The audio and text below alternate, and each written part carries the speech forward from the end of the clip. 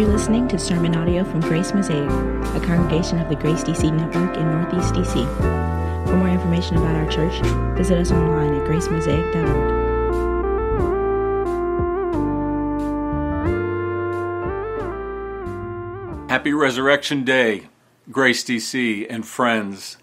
My name is Glenn Hoberg. I'm one of the pastors here in the Grace DC Network.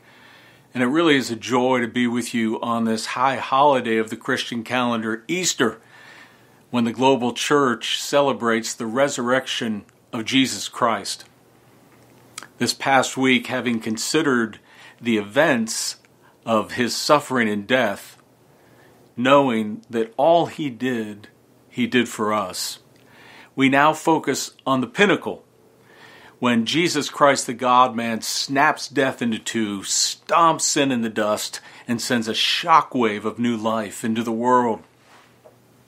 Though you might not get that impression from the passage that we've just heard. It's often noted that of all the accounts of the Gospels and the resurrection, Mark's is the most muted and unresolved. Instead of us learning about disciples who meet Jesus and then eventually respond in faith, we get know Jesus and disciples who are only fearful and weak. But it's that reason it may serve as the perfect text for us this year, having the year that we've had and continue to have, marked by grief, fearfulness, confusion, and weakness. And in this way, Mark's account is really a wonderful study of how the resurrection finds ordinary, weak of faith people like you and me. Though it's not always easy to see that reflection in the mirror, is it? That may account for why some of the early efforts we had to add on to Mark's gospel. Yet, its invitation reads, "Whomsoever may come." And as we conclude Easter Sunday in our study of Mark, what we find is the resurrection assuring us of grace and ensuring us of trustworthiness. So let's look at both of those things together. First of all, the resurrection assuring us of grace. One of the things you observe as you study the Gospel of Mark is that over a dozen times we have the mention of the word fear. And most of it is not healthy fear, but rather negative fear, which is to say fear that isn't based in reality, but rather based in distrust of God. And it's evident in this passage. We see it first in the absence of the disciples. One of the reasons the women are left wondering who will move the rock is because none of the male disciples are around. They're hiding out in a room. We see this fear in the way that the women are alarmed when they see the stone moved from the tomb.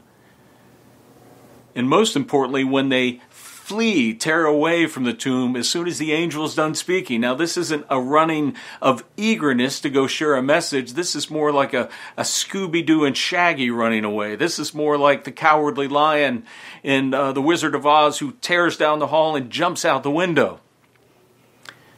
And we see it in their decision to disobey the angel and not speak about what they saw.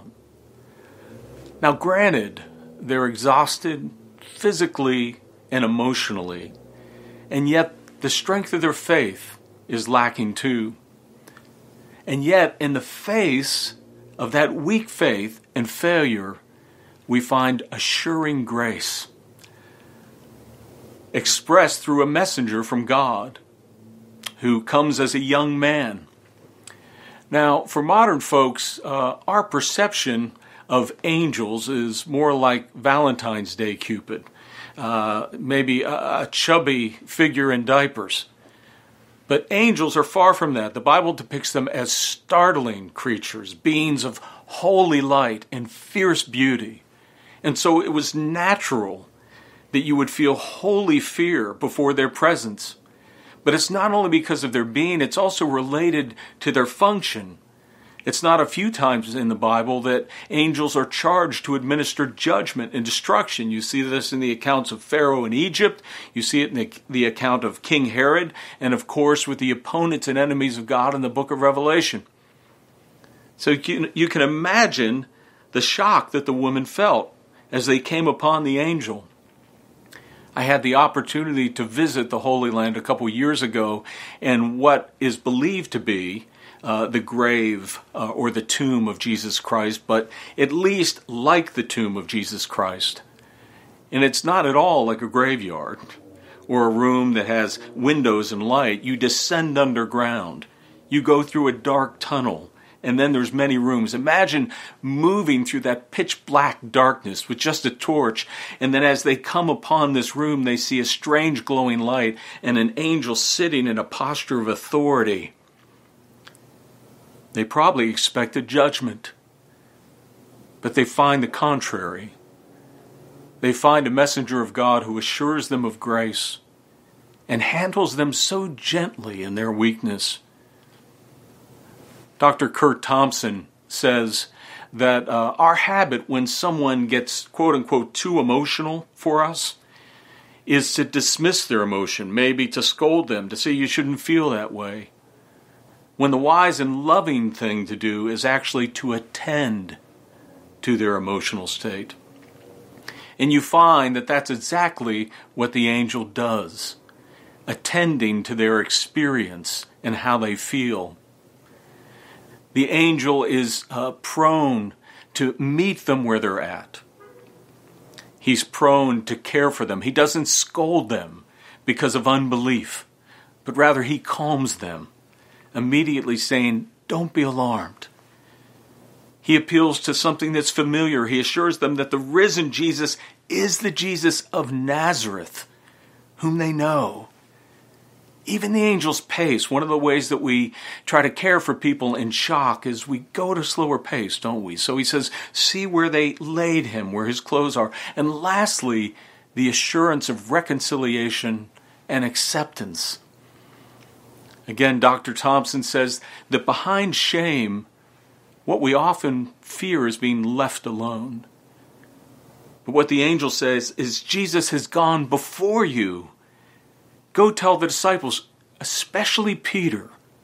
Why? Because you can only imagine the shame that Peter felt in denying Jesus 3 times. So as news of the resurrection comes, it comes with the reassurance of grace. And so I want to ask you, how has this year left you? Have you found yourself succumbing to fear? Maybe ashamed of your weak faith, that you didn't live better, you didn't love the people around you better, your neighbors better. Maybe you found you got pulled back into a destructive habit you thought you were free from. My friends, the resurrection finds us in places like this. Christ rose for people like that. Easter is a time to stop fleeing. It's a time to stop running and trusting in the grace of the resurrected Jesus. And that leads us to our second point, ensuring trust. One of the things that we see in the resurrection accounts is the way that the angel directs the disciples to the words of Jesus. Just as Mark tells us, he has risen just as he told you. And you find this stress throughout the scripture that the apostles regularly talking about the word or testimony of Jesus' resurrection. And it brings together this crucial point of the way that facts relate to meaning and trust. Many times when people are trying to figure out faith or get faith, they approach it just from an objective, reasoned idea. But my friends, the fact of the empty tomb wasn't enough to persuade the disciples of the meaning of the resurrection, and neither will it be for you or me. Maybe you've thought, if I could go back in a time machine and see the empty tomb, well, then I would believe, then my faith would be strong. I don't believe it would.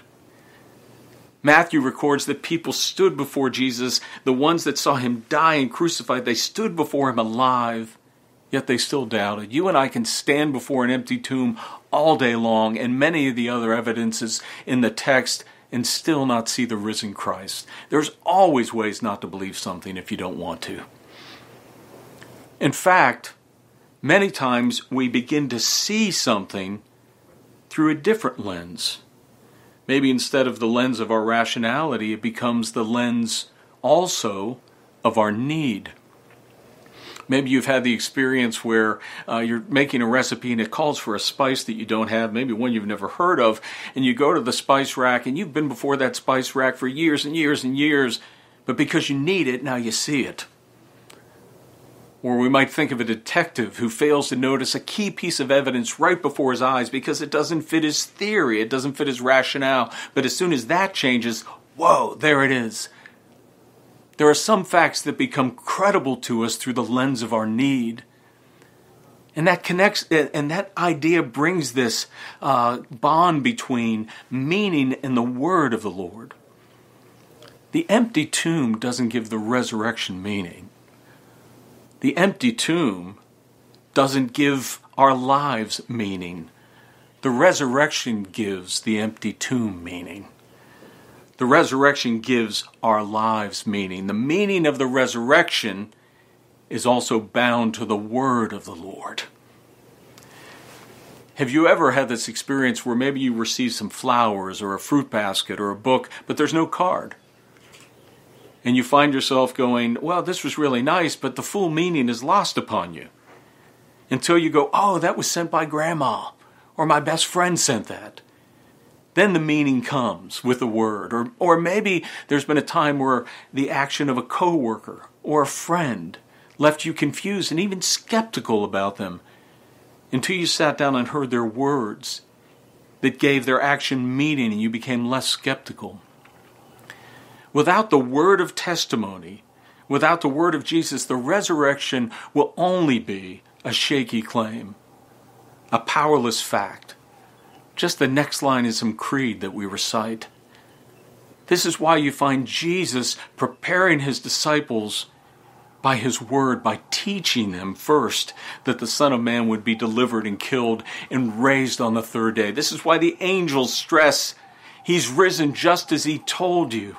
It's the trustworthiness of Jesus and his word that is even more primary than the resurrection itself. Why? What's riding on it? Because, friends, it's the testimony that starts with Jesus and through the angel and through the women, which was radical in that day, and then through the apostles. It's that testimony which is the basis for which all generations after might believe. I've never seen the empty tomb, have you? But I've heard the word and testimony, and I believe it. And it's this word that actually gives birth to belief and birth to faith. In Luke's account, the angel says to the women, remember how he told you while he was still in Galilee that the Son of Man must be crucified and on the third day rise. And they remembered his words. And returning from the tomb, they told all these things to the 11 and to all the rest. Now, what's the difference between Mark's account and Luke's account? In Mark, they're not going anyway. They're silent. In Luke's account, they are. They recalled the word. They believed the word, and instead of fleeing, they began sprinting. And the same is true today, my friends. You may be wondering, well, how can my faith be strengthened? Or I just don't sort of believe. I guess some people believe, some people don't. Faith comes by hearing, and hearing through the word of Christ. If you're serious about investigating the Christian faith or serious about wanting to grow in your faith, you must engage with the word of Christ. Because that word is a resurrected word. It leads us out of the tomb of our guilt, the tomb of our weakness, the tomb of our fear. It's the word of the resurrection which clears us. The Bible teaches that death is the payout for sin, and so the fact that Jesus rose means that death has been defeated and sin has been paid for. Christ was raised for our justification. Hallelujah. It's the word of the resurrection which fills us with immeasurable greatness of God's power. The same power that raised Christ from the dead lives in me. Believer, you are not powerless. Who told you that lie? You are a super conqueror. It's the word of the resurrection which raises us, even to the very throne of Christ, seated with him spiritually, so we can set our mind on affections above. I don't have to live by the applause of the world. I don't have to be driven by the lusts of the world. I don't have to be sucked into the endless culture wars of the world. I don't have to be ruled by the anxiety of the world. And lastly, it's the word of the resurrection which will deliver us. Because Christ, who is the resurrection and the life, said, "He who believes in me, though he die, yet he shall live." If our only chance for health is in this life, if my only chance to use my gifts and do the job I want is just in this life, if my only chance for the feeling of family, if my only chance for justice, if my only chance of experiencing love is just in this life, then we ought to throw a pity party. Because life can be heartbreaking. But if Christ is raised, there's an altogether different party we ought to be throwing. And one that we ought to get used to throwing, because it's going to be a long one, an eternal one, where believers love and they laugh and they dance and they sing and they feast and they excel and they run into an ever-expanding horizon. How do I know this? Because the Lord's resurrected word told me. This is the word of the Lord. Thanks be to God. Would you please pray with me?